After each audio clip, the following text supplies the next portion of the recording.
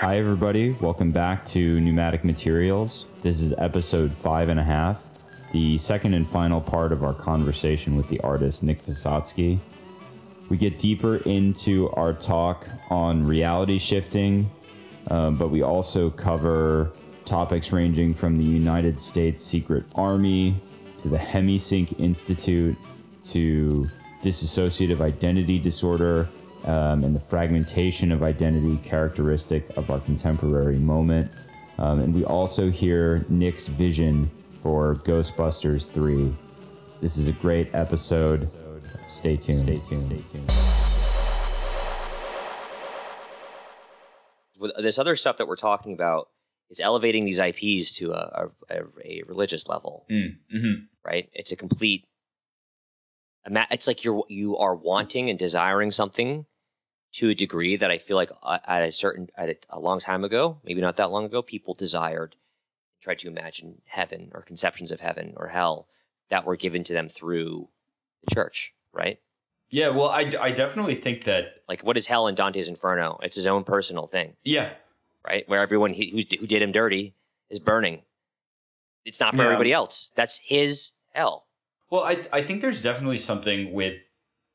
So these established IPs, they are... Like Harry Potter and the Marvel Universe do provide a moral framework to some extent. It's obviously like incredibly cheapened and commercial, but it is a universe or a world that has meaning, you know, kind of imbued within it. And the space of the narrative, its structure of, you know, tension and resolution and all these kind of tropes of fiction, of narrativity, give it a sense of meaning. Where our world today, because not only has, I mean, obviously, like the narratives and ideological structures of churches and major religions are kind of teetering or failing in large part in the West. Also, political narratives of communism and socialism, definitely, you know, liberalism now also kind of seems on its edges, and the way a liberal framework like provides meaning is also, you know, severely challenged.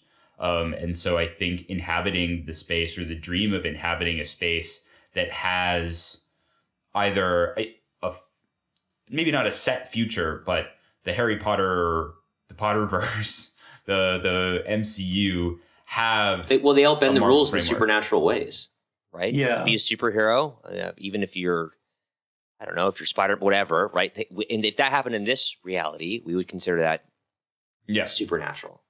Or if you're moving into the Harry Potter universe and there's magic, it's the same thing. All of, like, where is the most mundane IP people are shifting into? Like, what is that one? Let's go back to the list. Like I feel like Clifford it's the probably Big Red Dog, maybe. It's probably Bridgerton. I mean, like I said, I don't really know that much about that, but like from your like that's the only one that's sort of like similar to my reality shifting desires, is just like going back to like a better point in the past, or like a more like desirable point in the past.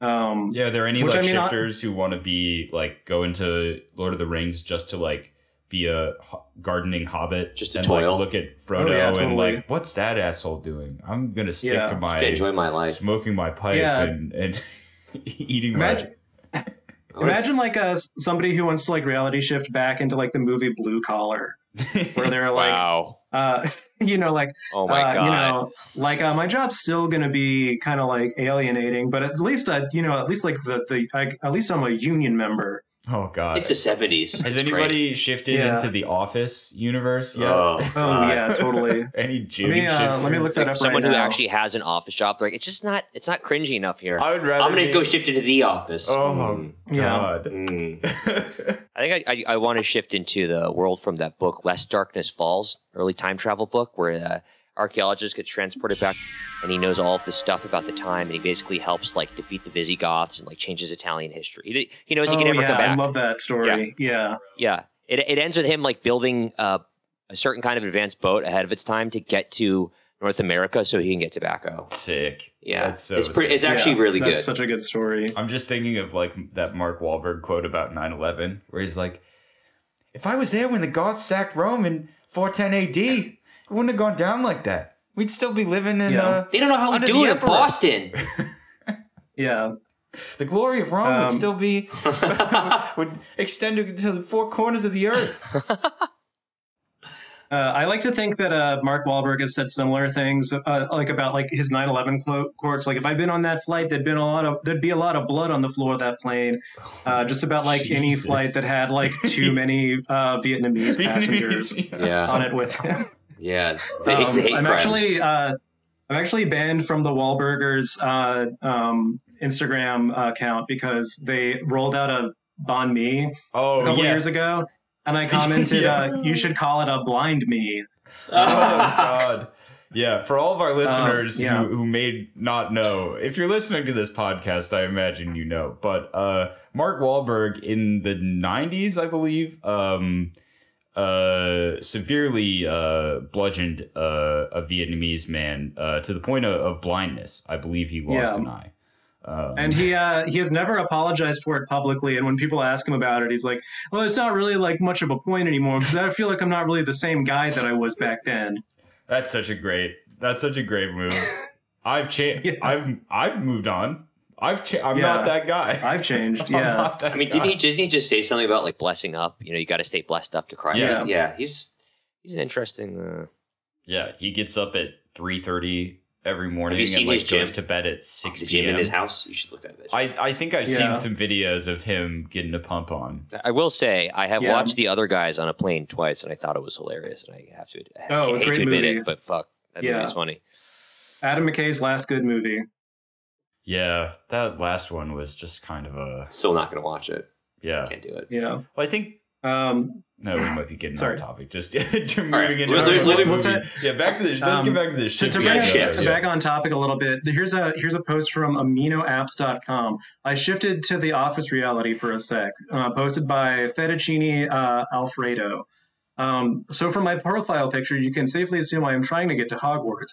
But as Office fans may know, I just got taken off Netflix and onto Peacock where you have to pay for it. So of course, my December was just rewatching The Office and nothing else. So I've been trying to shift and was focusing on Hogwarts, but my mind wanders. So I thought of The Office, making it kind of hard. That's what she said. Classic Michael Scott joke. So one night I was trying to shift and felt my surroundings change and opened my eyes and I was sitting in the break room with Jim and Kelly. I know it wasn't just a dream. Let me tell you, Jim is fine IRL, like wow, and Kelly is so gorgeous plus. But anyway, I was like really confused because I was literally sitting in the break room at Dunder Mifflin Scranton branch. So I rubbed my eyes and then I was back in my bed and was like upset because I wanted to stay, but still happy that I shifted. It's real, besties. So are they sleeping? Or like, I don't understand. Well, that's something I've actually never been clear on. If it is like lucid dreaming where the idea is you go to sleep and you then transfer worlds, or is this just some sort of like fictional astral projection? Well, so let's go through some of the strategies that I found on TikTok. I've got like some screen grabs that I think are from like one long montage. But to start, we have Hayes method with the warning: you should be decently tired before doing this method. 2 exclamation points. Step 1, lay down in a comfortable position in your bed. Visualize that you're watching yourself from above, laying down in a bed in your DR. If you have somebody laying down with you in your DR, visualize them with you. Try to visualize everything, as this will help you greatly. 2, count to 150 in your head slowly, controlling your breath and staying still. After some time, you should start to feel tingly and warm. This is a part of the process. Don't move. Don't open your eyes. Stay still. After some time, you should start to feel your body get heavy as you start to drift to sleep. This is completely normal. When you wake up, you should be in either your WR or your DR, whichever you put intention into. Hope this helps you all. This method has been effective for me. This sounds a little like Robert Monroe's Hemisync entrainment tapes. Yeah, it really I was thinking too of like I remember like being a teenager or whatever and finding lucid dreaming techniques. Yeah, and it seems very. Yeah, they have he would have his people. Which, by the way, the Army is still sending people here to this institute for brain brain entrainment. But what it actually is allegedly Sissy hypno. Yes, it's a Sissy Hypno Institute, and he always has them. It's up to you to imagine a waiting room essentially, and within this waiting room is like one of the journeys I read was a guy who was like, I think he's really into Jules Verne. So he would imagine like the interior of the Nautilus, and he would be in the library of the Nautilus. So whenever he found himself there, Robert Monroe would be in another room, and there'd be like a lead wall up, and he'd have a lead-lined envelope with like the objective to go to. And this guy would do it. And so he would pick a book off the wall, and the book contained like basically the entry to where he was going to go. I mean, it's not dissimilar to these government sanctioned techniques for essentially astral projection at the Monroe Institute, at places like that. Allegedly. I have another strategy here, which is literally the staircase method that I believe has some historical backing to it. It's used by the main character in Alan Moore's Providence to experience lucid dreaming. It's like the same thing. So yeah, they're incorporating sort of like motifs that have been around for a while into this like new phenomenon of reality shifting. But it's literally like the staircase method is when you imagine yourself climbing a staircase. Oh, I think in Providence you're descending, but whatever. And when you get to the top, there's a mirror where you're supposed to look at yourself, really observe yourself, since it's the last time you will see that version of yourself for a while. Even if you made yourself look the same in your desired reality as your current reality, then when you are done, you feel ready to shift. You look behind you, and there is a character from your desired reality, and they ask you, are you ready to go? And you say yes, and take their hand, and they lead you through a door behind them, and you go through the door, and there's your desired reality through the door, and then you go to bed. Don't move during this process. And when you wake up, you should be there. I'm gonna try this shit out. Well, it's. I mean, it is very interesting that these techniques that have been around in one form or another are kind of, they're popping up. You ever do iDoser in high school? I think I listened to them like more recently, just from like hearing it. Now it's like on the thing. I remember ripping it off because and they had all these different trips. Like this one's like the face of God. This is like meth. Oh yeah. And trying them and just for like hours, just lying down, just listening to them because I couldn't get weed.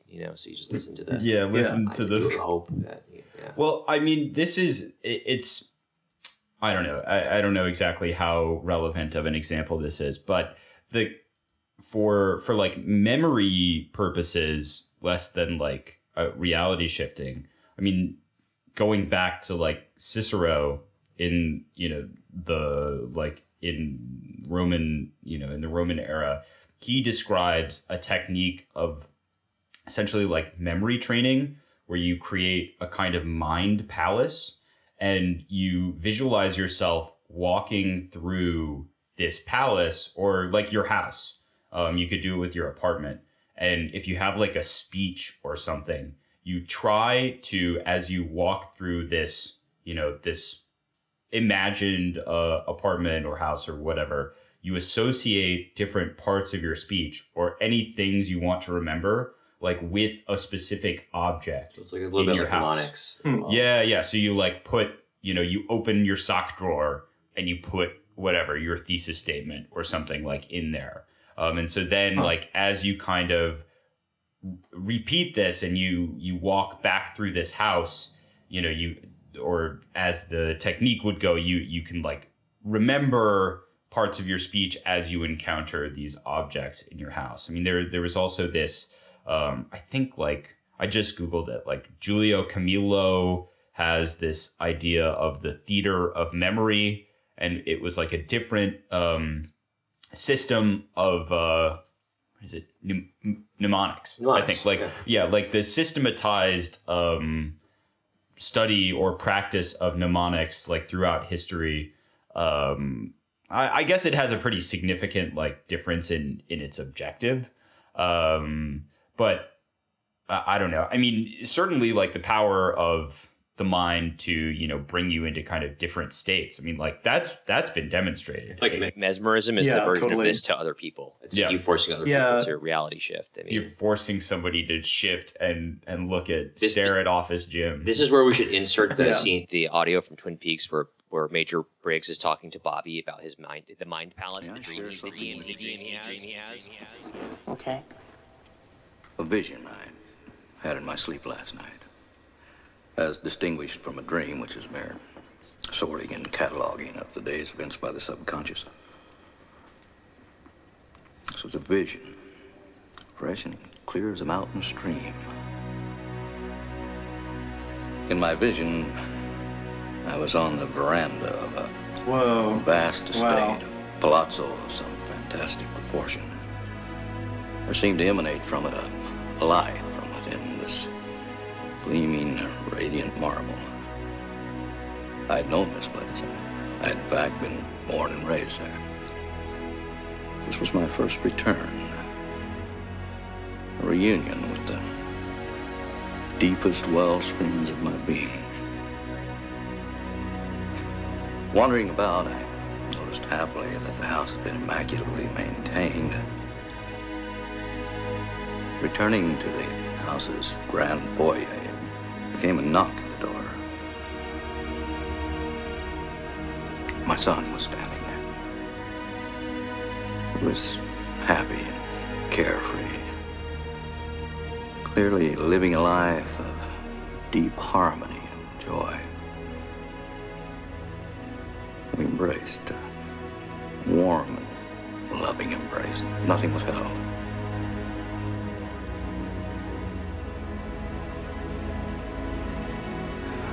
My vision ended.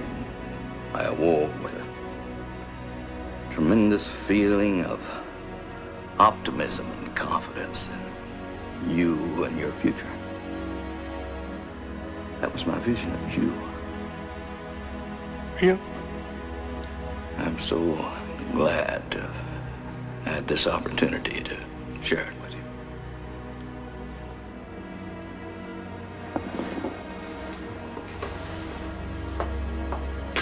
I wish you nothing but the very best in all things. Thank you, Dad. See you later. Home. Okay.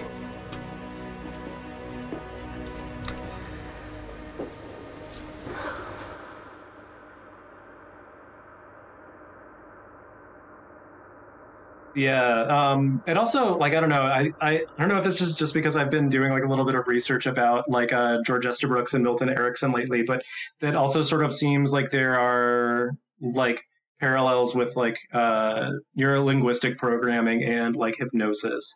But I guess like in the case of reality shifting, it's sort of like it's like self hypnosis rather than being like MK'd or whatever.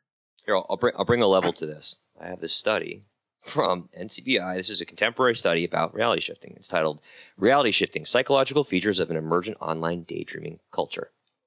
I'm just going to read the abstract. Reality shifting, also known as RS, as they say, is a trendy mental activity that emerged abruptly following the flare-up of the COVID-19 pandemic in 2020 and seems to be practiced mainly by members of the post-millennial generation. RS, described as the experience of being able to transcend one's physical confines and visit alternate, mostly fictional universes, is discussed by many on internet platforms. Capitalized. Hilarious. One RS forum boasts over 40,000 members, and RS clips on some social media platforms have been viewed over 1.7 billion times.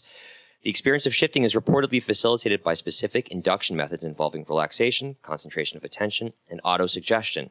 Some practitioners report a strong sense of presence in their desired realities, reified by some who believe in the concrete reality of the alternate world they shift to.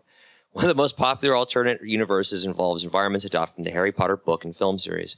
We describe the phenomenology of RS as reported online and then compare it to related phenomena such as hypnosis, tulpomancy, dissociation, immersive and maladaptive daydreaming. Oh, boy. And lucid dreaming. We propose a theoretical model of interactive factors giving rise to RS and conclude that it is an important, uninvestigated, emerging phenomenon and propose future research directions. It's kind of a dark study and it's very neoliberal. Wow. And it's appropriation of this phenomena. And they go deep. Like the description of tulpomancy is very accurate. It's a little hard to swallow, but I know the study at certain points makes suggestions about incorporating it into therapy as well. Going into, so think about like art therapy, they already make virtual environments for people with PTSD. I know the Army, there's a lot of research into this. I think on Streamy at one point we watched a video where some guy, they've racially recreated the war zone he lived through and recreated the event. and they forced him to go through it in VR and experience the entire thing as a way to get over it. Yeah, I think that piece you're referring to is Serious Games by Harun Faraki. Thank you. Which is, highly recommend that all of our listeners check that out. How many kids do you know had imaginary friends growing up? At some level, like... Do you remember when you were a kid? Anyone you know had imaginary friends as a child? I'm sure a couple of my friends. I can't remember specifically off the top of my head, but it is very... Yeah, it's very common. They're like, I remember, I mean, this is like tangentially related, but generally as a child, your grip on reality or what constitutes reality and what separates it from like a dream or a video game or a movie or whatever, it seems a lot more permeable. Yeah, and that it seems like as you're acculturated into society, you get locked into the ruts, these patterns, or you just get better.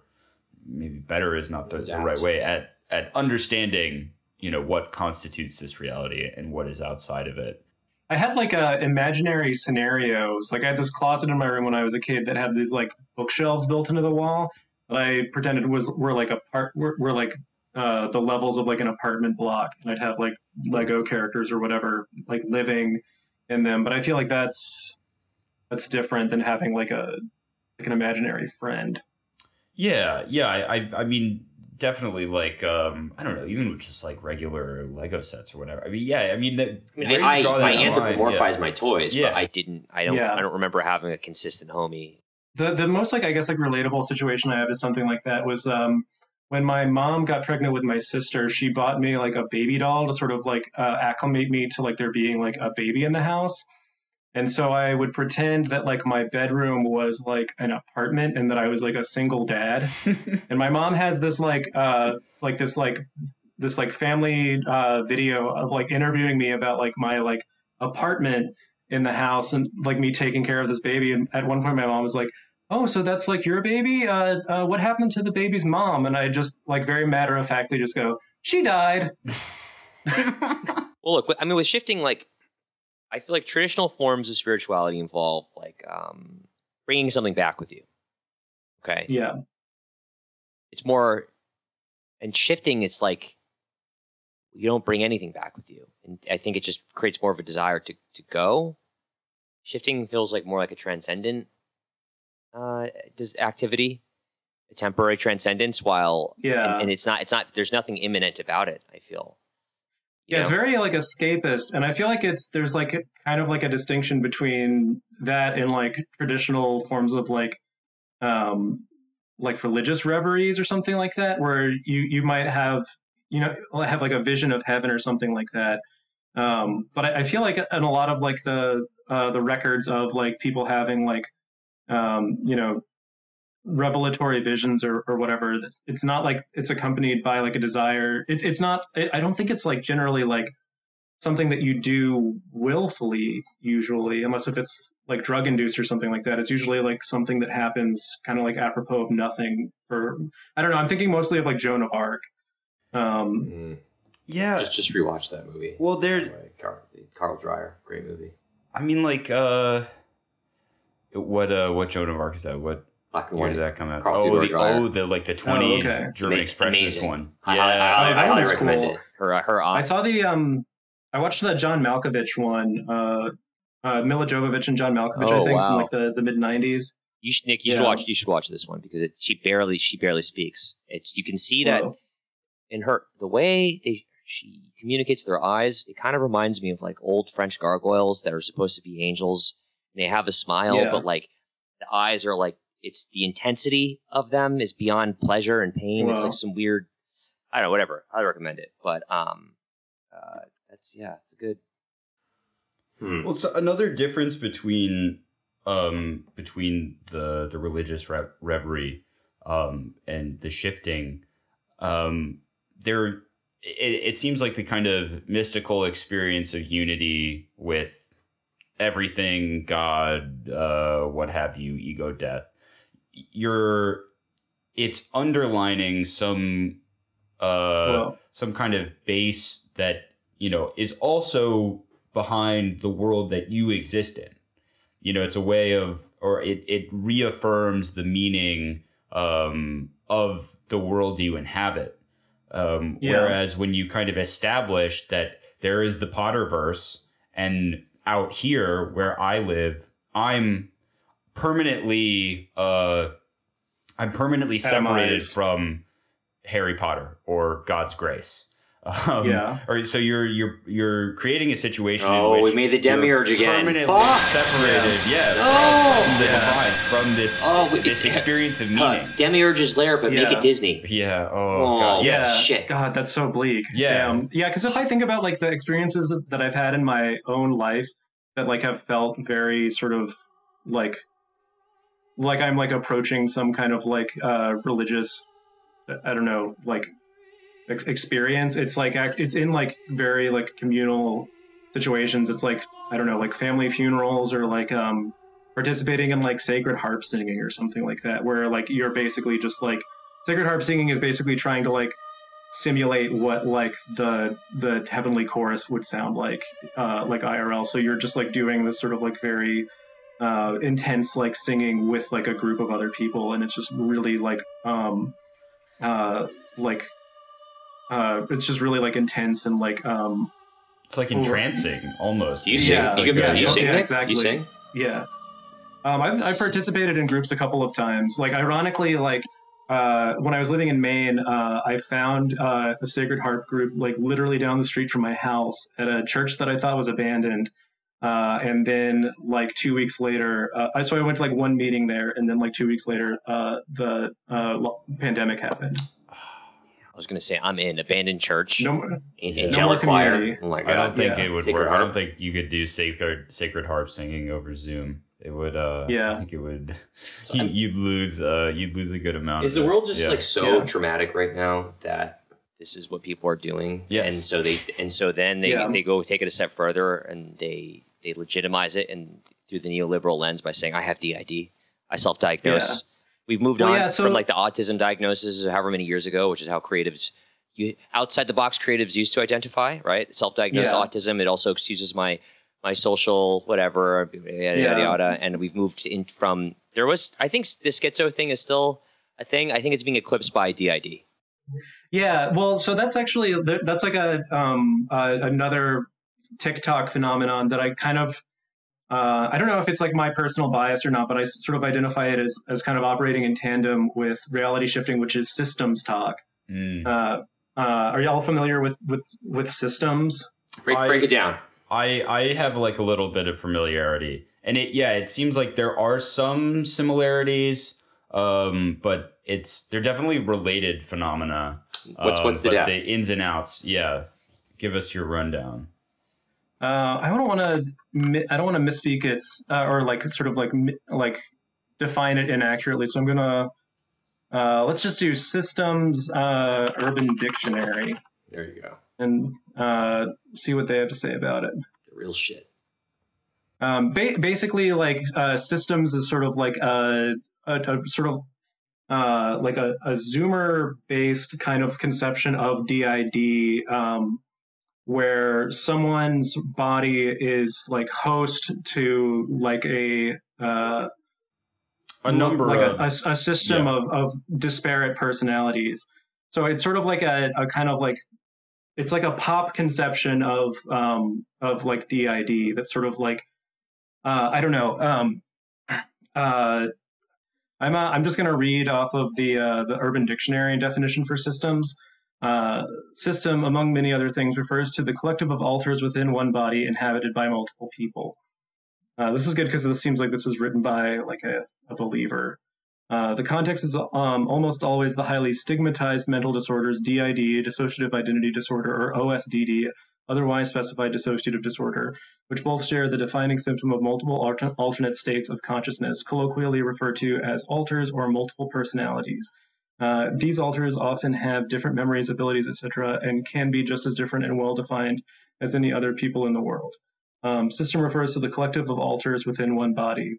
So I guess like what I was saying when I dropped off is that I feel like the sort of like overlap in the Venn diagram between systems and reality shifting is that at least in like my experience of really only encountering both of these things through like the mediated form of like TikTok, is that a lot of the time these people's like alters are very much kind of like perceptions of other personalities as defined by like how people act in like fictional environments. Yeah, so there's like an element of fictional, like so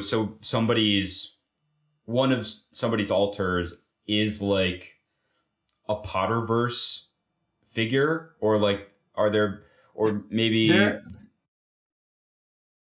they're like someone's approximation of another person through like the lens of like the media. They I guess like what I'm thinking of is that like a lot of the time like people who profess to be like a system, like their alters will use like soy banter or something like that, like means of expression that like actual people don't really use. Yeah, it's like a mediatized personality. Yeah. Like I've got an MSNBC style alter. I've got my soy style alter. Dude, this study is insane because it actually cites Robert Monroe's Hemming Sync Institute as the genesis of this. Okay, fuck. Okay, whoa. That's another rabbit hole. There's a category called respawning. It says some RS practitioners are motivated to permanently sever their ties with the CR, current reality, and live in an alternate DR of choice, attempting to leave their clones. Someone who will continue interacting. It has a whole piece about. So is that the way that it interacts with tulpomancy? Is that you basically leave like a tulpa of yourself behind when you go to Hogwarts? Yes, it's very protein. Oh, tulpa NPC. Right. And they say when you go to their reality, can you tell them? And the advice is often, well, they might think you're crazy because that reality isn't as real to them as the one you came from. So no. Yeah, I mean, I'm sure there are like really horrible dark rabbit holes of people, trying to leave this reality or their DR permanently. I can't remember how Final Fantasy House ended. I don't remember if anybody died or not in the end. Well, I don't think anybody died. I mean, there's like a lot of murkiness in how Final Fantasy VII House ended because a lot of the sort of primary sources that you have for that pertain only to that to like the house in State College, PA, and there were other message board posts on like other forums where people kind of assumed that like people that were being talked about were people from Final Fantasy VII houses, but it was never like corroborated. So like who are the names of like Jen and Hojo just sort of like went dark basically after the collection of people that posted like their stories to a public warning like stopped interacting with them. Yeah, we'll also put the link to that episode of Mother Based. That's really key viewing for anybody who wants to drill down into the phenomenon of the story of the Final note here on Fantasy VII tulpomancy and the differences between these things is fascinating. RS involves the creation of alternate innerscapes, artifactual representations of the mind as spatially extended world. In contrast, tulpas are essentially the adult version of imaginary companions, a natural phenomenon among children associated with a range of positive developmental outcomes. Although there is no evidence that tulpomancy is psychopathological per se, the literature suggests that people with dissociative disorders are more likely to report having imaginary friends. So unlike having parallel alternate worlds that individuals believe they are transported to, tulpas accompany persons in their real worlds and are often described as a way to experience a meaningful relationship and a fluid individuality.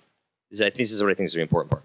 by challenging cultural assumptions about the superiority of singular identity, and by advocating a plurality of identity as a normal psychological preference.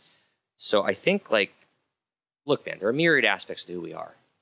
I think the illusion of a singular identity is kind of falling apart these days, and trying to keep it all together is how you end up with things like this. I mean, it's Jesus and Legion in the Bible, right? It's the same thing. Yeah. It's this guy on the edge of town who says he's possessed, and people read this as a mental health allegory today, or they read it as a supernatural, he's possessed. I have always read it as that is someone who has myriad selves they are presenting to the supermarket, to their job, to their wife, to the soccer team, to whoever the fuck. And there's even like a mimetic representation of that in like the meme format that I think was going around last year, where it's like me on Instagram, me on Tumblr, me on Twitter. Right. And there's a conflict in trying to reconcile these things. So that the story with Jesus, he's just like, just put it all aside for a second. Exist without any of the ego. You will be able to find peace. And what's funny about the story is when they come back in town and Jesus is like, hey, he's good. We're good. Everyone is terrified because everyone is held within rapture with their own egos. So to be presented with someone who is no longer affected by this insecurity of presentation of selfhood, you got to get the fuck out. And that's what they do. The townspeople to make Jesus and this guy fucking leave after asking him for his help. Well, I think this problem has been around since as long as ego has emerged. Yeah. What you just said makes me. I've got two kind of things I'm thinking right now. Hit us with it, Daddy. Give him 1-2 punch. Well, one thing is like just more of a technical question about systems or people who are kind of self-professing to be these systems, like, and as it regards telemancy, like, are there alters like imaginary friends that they can see in the room or talk to when, you know, the main I forget, I think there's like terminology for pretty sure kind of with like shifting, primary. no, it's like all else. Well, not shifting, but for like for systems, for people who have alters, like alters come into the body and kind of you switch from one to the other. In this reality. But I don't think you can in this reality. It's not like an imaginary friend where all your alters could kind of hang out with you as like tulpas would. I don't think it's like in like hypnosis either, where like you can have like a, you know, I think it was Erickson like talked about being able to basically like hypnotize people to have like an alternate personality that would be able to like keep tabs on the other personality. So like in his example from like his like conversations with people at like the FBI, you would basically have like one dominant personality that is like a card-carrying communist, and then you'd have like an alter that was basically like in league with the FBI, and he'd basically be like keeping tabs on like the communist personality as it like infiltrates, you know, like the AFL-CIO or Harvey Oswald, the DSA or what? Yeah. But it seems like it's like distinct from that. Like all of the alters in like a systems conception is like they're all separate. Yeah. They don't really like confer with each other, and they're not aware of what the other personalities are doing. Do you think there's government contractors who just like go to work and they have a different persona at work and they leave and they just don't know what they did for 8 hours and their persona doesn't know about their lives? I think there's like another show out there. It's on Apple TV, so I'm not going to watch it. What is it? It's called Severance. And I think the idea behind it is that it's a complete separation between your persona and your relaxing persona. But like something fucks up and he stays the relaxing persona when he's back at work. And so this is a thing. Yeah. Oh, I don't know. It sounded kind of interesting, but yeah, it's all out there. Well, the other thing I was thinking about, as you talked about, like the I Am Legion, or just this, like, there is this recognition that, okay, yeah, I'm a different self with my parents than I am with my girlfriend, than I am with my friends, than I am with, you know, on and on and on Tumblr, on Discord, on Instagram, etc. And it kind of points to this, I think, deeper understanding that there is no kind of one self, you know, over time, our memories, our experience, generally coalesce into, something that like broadly like hits the marks of, a personality. But that too, it can be a performance to a lesser or greater extent. But instead of recognizing that there is kind of no one self, it is just this fluidity and just additive process of experience over time. It's almost like you can preserve the ego by splintering the ego. And it's like, okay, it's not that there is nothing to hold on to and that I'm always changing all the time and everything's fluid. It's like, no, there's still stability. There's still like unchanging, aspects or personalities. It's just that I have like 5 of them. So it almost seems like a way of trying to grab hold onto something instead of like Christ counsels to the possessed man. It's like, no, just be here now. Like, just, like, forget it all. Like, there is nothing outside of like. Just let go for it. Yeah. Did 2 of us wrote Anti-Oedipus, right? Since both of us are so. It was already quite a crowd. Exactly.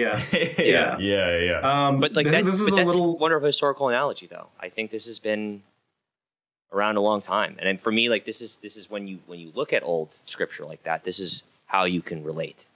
This is how you can relate to people across space time beyond the Godhead or whatever that's looming over the book. It's like there's more there. Yeah, this is a little OT, but this reminded me of this article that I read a while back that was in Newsweek, which I didn't even realize was still a publication. Nice. This is from last year. It's titled "Exclusive: Inside the Military Secret Undercover Army."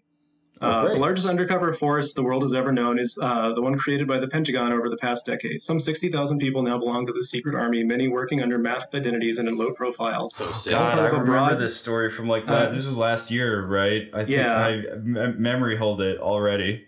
Yeah. Thank you for reminding me.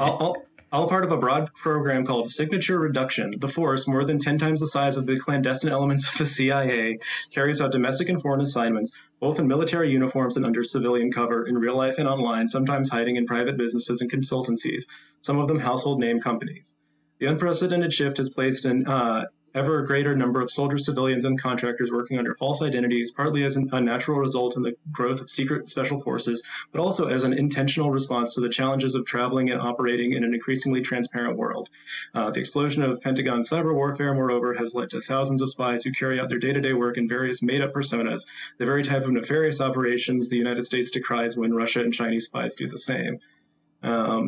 And then just to go into sort of like a example of this, I won't read too much into this, but every morning at 10 a.m., Jonathan Darby embarks on his weekly rounds of mail call. Darby is not his real name, but it is also not the fake name on his Missouri driver's license that he uses to conduct his work.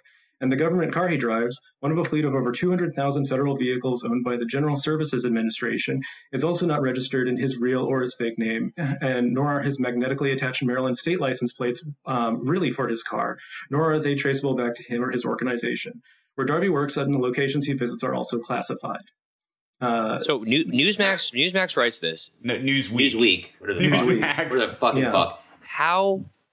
Like, this is obviously a piece of propaganda, right? This is obviously a puff piece. This is not like hard-hitting undercover journalism in which one guy went behind the fucking obscurity. Have a little taste. This is like, just so you know, anything you consume, so don't even try to get out of it, because it's everywhere.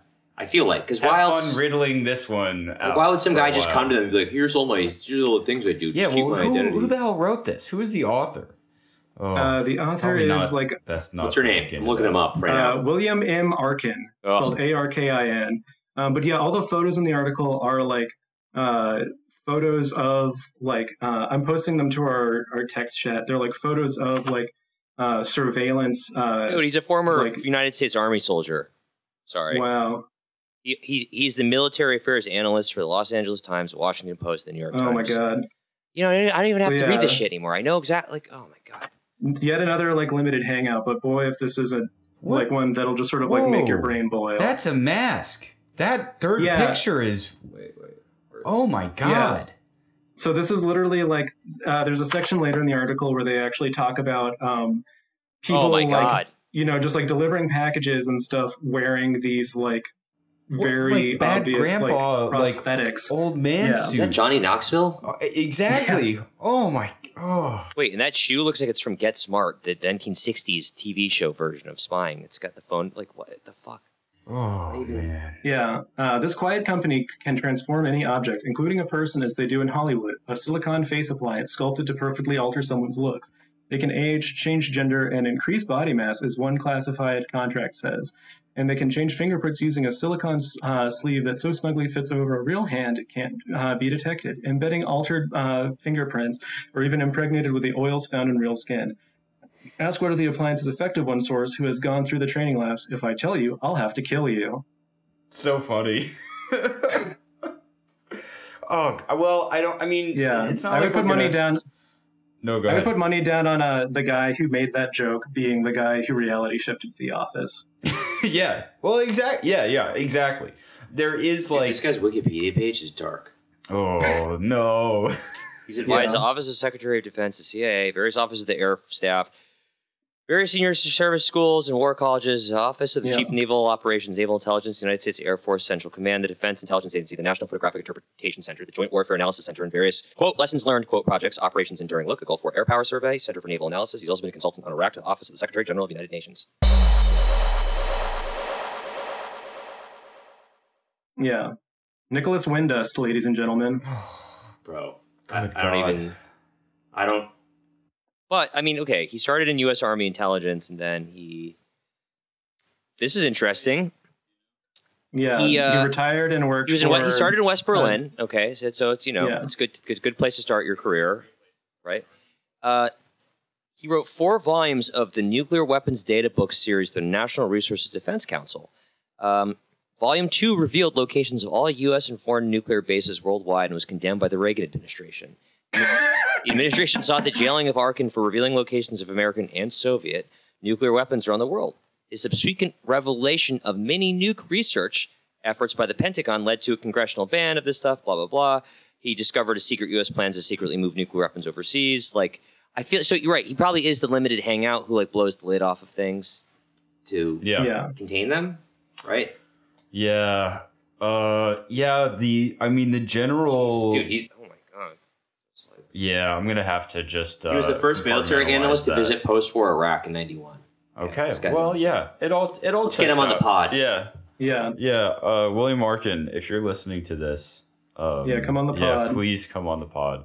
Well, I mean, the extent to which, like, there is this broad parallel or these, I don't know, tantalizing linkages between all of these military and, like, spy, agency tradecraft stuff and mental illness TikTok or mental health TikTok. Yeah. I mean, yeah, I think when are we, what names do y'all use on here? Are you guys like, is it just we're Nate and Derek. Yeah, we are. Okay. We have doxed ourselves, yeah. Okay, just checking. Wasn't sure if you were using any of your alters. Not today. But I think like when Derek and I first talked about doing this episode, like one of the interesting things to me about systems talk was that people are basically sort of like self-diagnosing themselves with like the mental illnesses that like I don't know, Michael Aquino was basically trying to like induce in people through like satanic ritual let's be real. abuse, like 40 years what's happening. ago. And I feel like a lot of those techniques that the government pioneers for these things do end up just in the general marketing environment, the general atmosphere of what we do. I mean, what Aquino calls magic is now what people like calls shifting. They Everything program ends up themselves. in the private sector sooner or later. Yeah.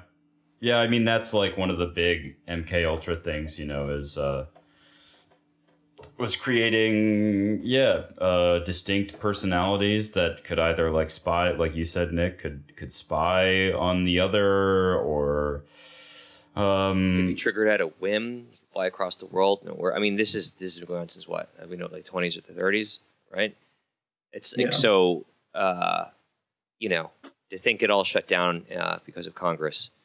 Of fucking Kennedy and whatever. I mean, it's interesting. So imagining the confluence of these things is also fascinating as well.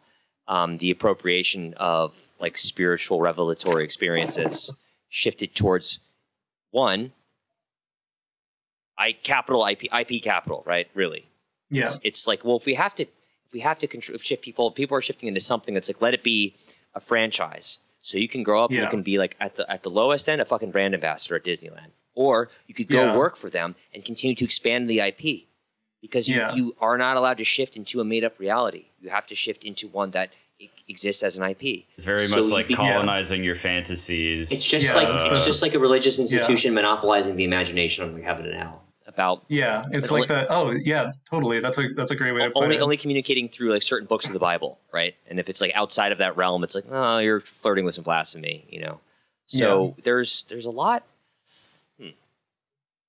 Yeah, my mind has been fucking totally territorializing and dominating the sphere of imagination, or I mean, to a certain extent, like that's what popular media, has been doing for a long time. Like Plato was right. We never should have written. We never should have started writing anything down. He was right. Writing was a mistake. The oratory tradition of teacher and student. Yeah. And everything fucking fell apart. And it's like, hey, we have books, and everyone has a moderate level of education now. And he saw even further into the future. He's like, no, in fact, I heard his ghost burn the Library of Alexandria down. That's what happened. Whoa. Oh, that's a pretty big. Yeah, that's cool. I like that interpretation of history. That's beautiful. It's just like should have stopped writing things down. At the very least, we need some kind of like a corporate reformation or something. I feel like we were close. I don't know. I feel like we were closer to something like that, like 20 years ago or something. Back when like writing like slash fan fiction was like a lot more popular, because that was like a communal based activity. Like people had like, differing, storylines that would be enacted through like the stories that they would write about IPs. But at the very least, it's sort of like something that like something where people's like, I don't know, divine desires like interacted with other people. I mean, 40 Shades of Grey was Twilight fan fiction. Exactly. They just removed the supernatural. But what if they were just people? It's like, oh, that's really racy. Yeah. Didn't it was Brad Trammell's contention or thesis on his Q report, right? That it was kind of just like an exercise in collective fan fiction writing. So maybe it's not all dead. But who said the arts are dead? You know? Yeah, exactly. I would also contend that in the long run, QAnon will end up being less detrimental to the human psyche than Russiagate will end up being. Yeah, fair enough. Yeah. To see, I could buy that. Definitely. Because QAnon will probably not end in a limited nuclear exchange. I mean, QAnon's kind of gotten to a point where in my line of work, I do encounter Q people. I do. And it's on the blue and white collar level. And you just have to, it's like the easiest thing to do is to respect the belief and not engage with it when you're like busy, you're going through things. It's like, yeah, we could go tete a tete. We could do this, but hey, you got your beliefs and I got mine. Let's move on. And it's the easiest thing to do. It's only recently it's dawning on me that it's just part of the fabric now. And it's in the ambient. It's fallen into the liberal notions of like, hey, respect their beliefs, man. Actually, I defend your right to believe in QAnon. I don't believe in it. If you don't force it on me, it's fine. But I will die for you to have that belief. This is what my grandfather died in World War II. It's like that is the level we've gotten to with these things. Yeah, I mean, it's seeing, it's pick your root cause of all evil. You know what? If you're in a queue, I'll be like, hey, but we can both agree on class issues, right? Yeah. If I got to get all the Qs in on this, we got a class conspircy going on here. That's a real conspiracy. Let's make it work. Yeah. Okay? If it's billionaires and they're taking the kids and there's adrenochrome, well, that's their class. That's what they do. We don't need. Let's talk about it. I mean, this is pretty well-tread territory, but the thing I can never really get around is like, why would conservative billionaire or like why, the idea that there are good and bad like Trump as this like white hat pedophile. White hat, yeah. It's like no, he was hanging out with Jeffrey Epstein all the time in the 80s. But that's a deep cover pedo. Yeah, exactly. A deep cover. He could never get undercover if he didn't participate. I mean, what are you, an idiot? Yeah, he had to do some fucking stuff. Stupid. He had to get his hands dirty. Trump actually has an altar, and it's just like another Trump. That's it. There's just like Trumps all the way down, but they're all altars. Yeah. To wind it back to Zack Snyder, I would like to say that it's my belief that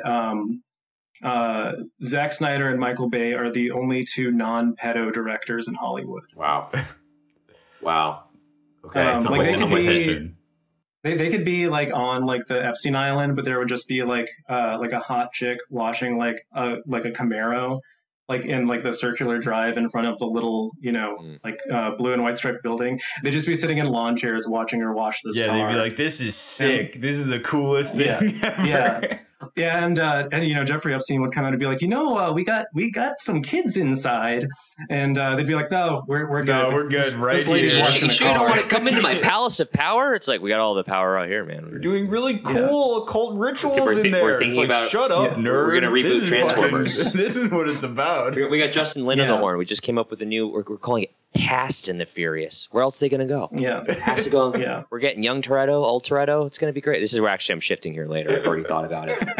In the last movie they introduced young Toretto and the brother they never talked about for the whole fucking franchise, which is John Cena. It makes no goddamn sense. They don't look anything alike. What the fuck? But he always had a brother the whole time who is a bad guy, and of course everyone in this movie is into vehicular warfare of some sort. So he's like a vehicular warfare master. And it's just don't worry though, they let him go at the end because family. So. It's all. Did they ever do like a thing where it's like them as like the good car drivers versus like ISIS guys that do like bad car driving? They're basically like full on like neoliberal agents, and they're the best in the world, and they're all retired. But like when you need the best, and it's like, so I'm retired. I don't do that. It's like, hey, but like your brother. Oh fuck. So my fantasy is my idea. I thought I was out. We're shifting. Okay, we're going back to the past. All of all of Vin Diesel's IPs come back in Fast and the Furious.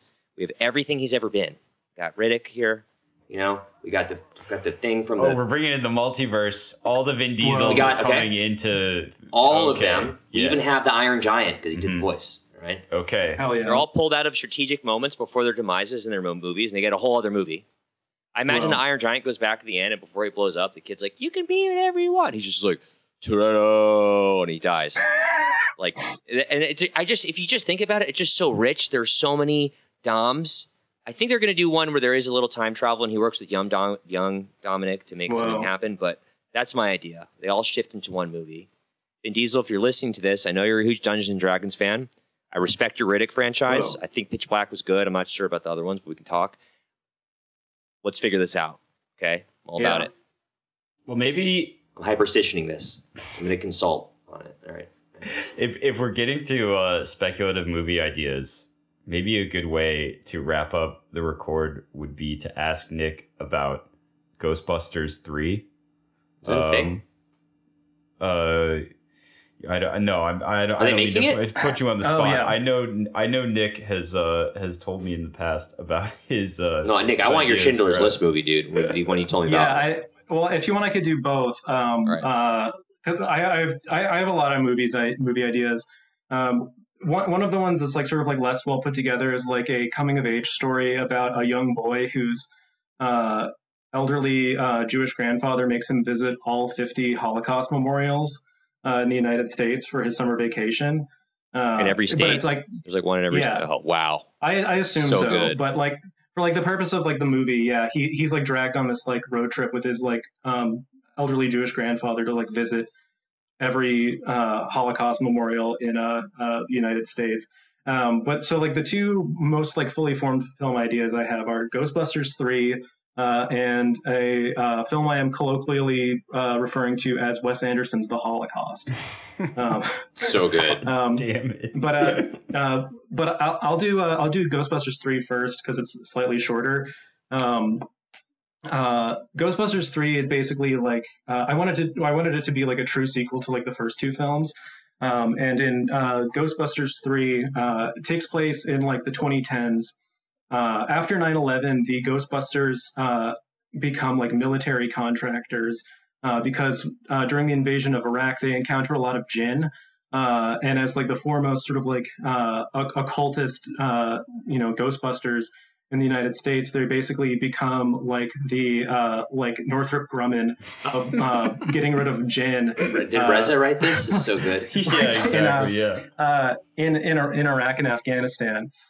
They send Rick Moranis' character over to sort of like lead the program, and like he doesn't act anymore. So the way that we write his character out of the film is that he got PTSD and ended up taking his own life. So wait, do we get to his ghost to come back? Eventually. Okay, good. Okay, I'm sorry. But so that's sort of like the sort of like media like montage that leads the movie in. This is like catching you up to like where the movie actually starts, which is the opening day of Freedom Tower 1 or whatever they call it. And basically, like as soon as Freedom Tower is completed, it turns into like a ghost version of the World Trade Center tower that I basically just like imagine turns into two sort of like giant legs and is just stamping its way like first like across Manhattan and then just sort of like across America. And the animating force for this World Trade Center ghost is all of the people that died in 9/11 because they in their death become aware that 9/11 was an inside job, that it was basically perpetrated by the Saudis, and the Bush administration is like a means to start a war on terror in the Middle East. And clearly they're upset about them being killed as part of a giant psyop. Completely understandable. So like, like in all the Ghostbusters movies, they always have to sort of start from like a low point. And basically like they have become like vilified by the media for their role as military contractors in, this is like the early days of like the Obama presidency. So anybody that had anything to do the Bush era war on terror, very vilified by the media. Oh, they like broke now? So, it's like back to basics. Yeah, they're literally like back in like the fire department building. Okay. I'm fucking in. Let's go. And then Barack Obama comes and is like, listen here, we have an issue. There's a giant ethereal World Trade Center, and it's wreaking havoc on the city and our nation, and we need you to do something about it. So basically what they figure out is that... Wait, did they ever commit war crimes? I imagine there'd be a full pardon involved for this, like for the war crimes we didn't do, full pardon. Yeah. I feel like maybe Bill Murray did a little war crime. Bill Murray definitely did a little war crimes. So basically what they figure out they need to do is they basically need, there's always like this sort of like quasi physics aspect of like the Ghostbusters movies. And what they decide they need to do is they need to reenact 9/11 with the ghosts of the two planes that were used on the World Trade Center, but they need to invert the ethereal field of both of them so that when it collides with like the World Trade Center ghost, it like they negate each other. The catch is that are the terrorists involved, or in death did they also realize the psyop and join up with the other victims of the? I kind of imagine them as being sort of like a ghost crew that like is on the ship, but they don't actually pilot it, because the way in which they figure a lot of this out is they find out that Osama bin Laden is actually alive and well, and he's living in the villages in Florida, and he is like not outside the realm of possibility. And so they conscript him to be one of they need like two physical pilots to pilot the planes, so they get undead Osama bin Laden to pilot one plane, and then they get Bill Murray volunteers to pilot the other one because he's done horrible things in his life. Are they in headsets? So it's Murray and Osama are like talking and like at the same time coordinating the flights. Yeah, it's a very charged moment. They're sacrificing. I feel like they could have this similar sense of dry humor for some reason. I don't know. I feel like they might actually really get along. But yeah, totally. So they are like talking to each other over the headsets, and right before they hit the towers, Bill Murray pulls out one last cigarette. He's like looking through his like flight jack, and he's like, "Oh, I don't have a lighter." And all of a sudden, a green hand reaches into the screen with a Zippo and lights a cigarette. And he looks over, and Slimer is sitting in the co-pilot seat, and he's wearing like a little like old school aviator's cap, and he's got a silk scarf on. He's like, "Let's do this." I just about to shift right into this fucking reality right now. It's so rich. Beautiful. Yeah. Wow. Well, maybe with that. Wait. Oh, no. Okay. What's the song though? You know, Ghostbusters 2. There's the dumb song that everyone in New York is like, "Oh, this is what we need to get the positive vibes up to fuel the Statue of Liberty to fight the Stay Puft Marshmallow." What's the song? There has to be a song. It's got. I would say like for the era, it would be something. Or by Pitbull, I think, given like the 2010s era. Oh, okay. Yeah, it's got to be a song by like Pitbull.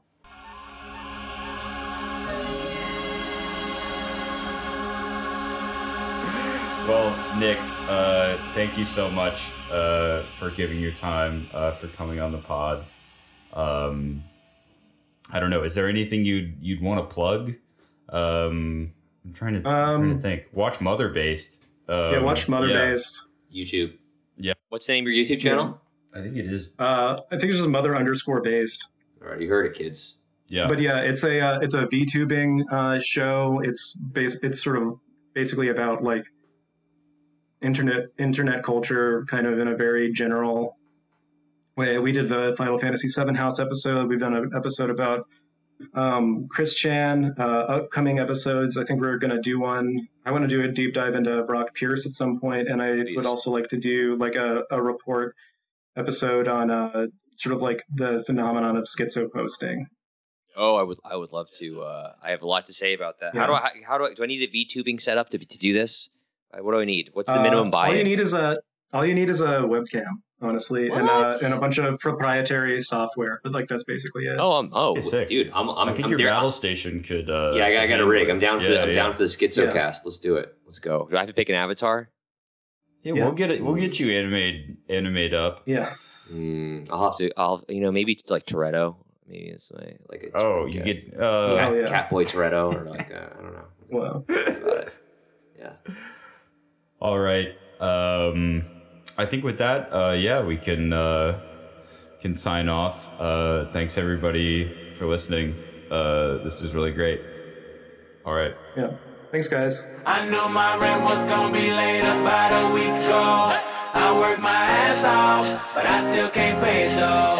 But I got just enough to get off in this club and have me a good time before my time. Let's get down.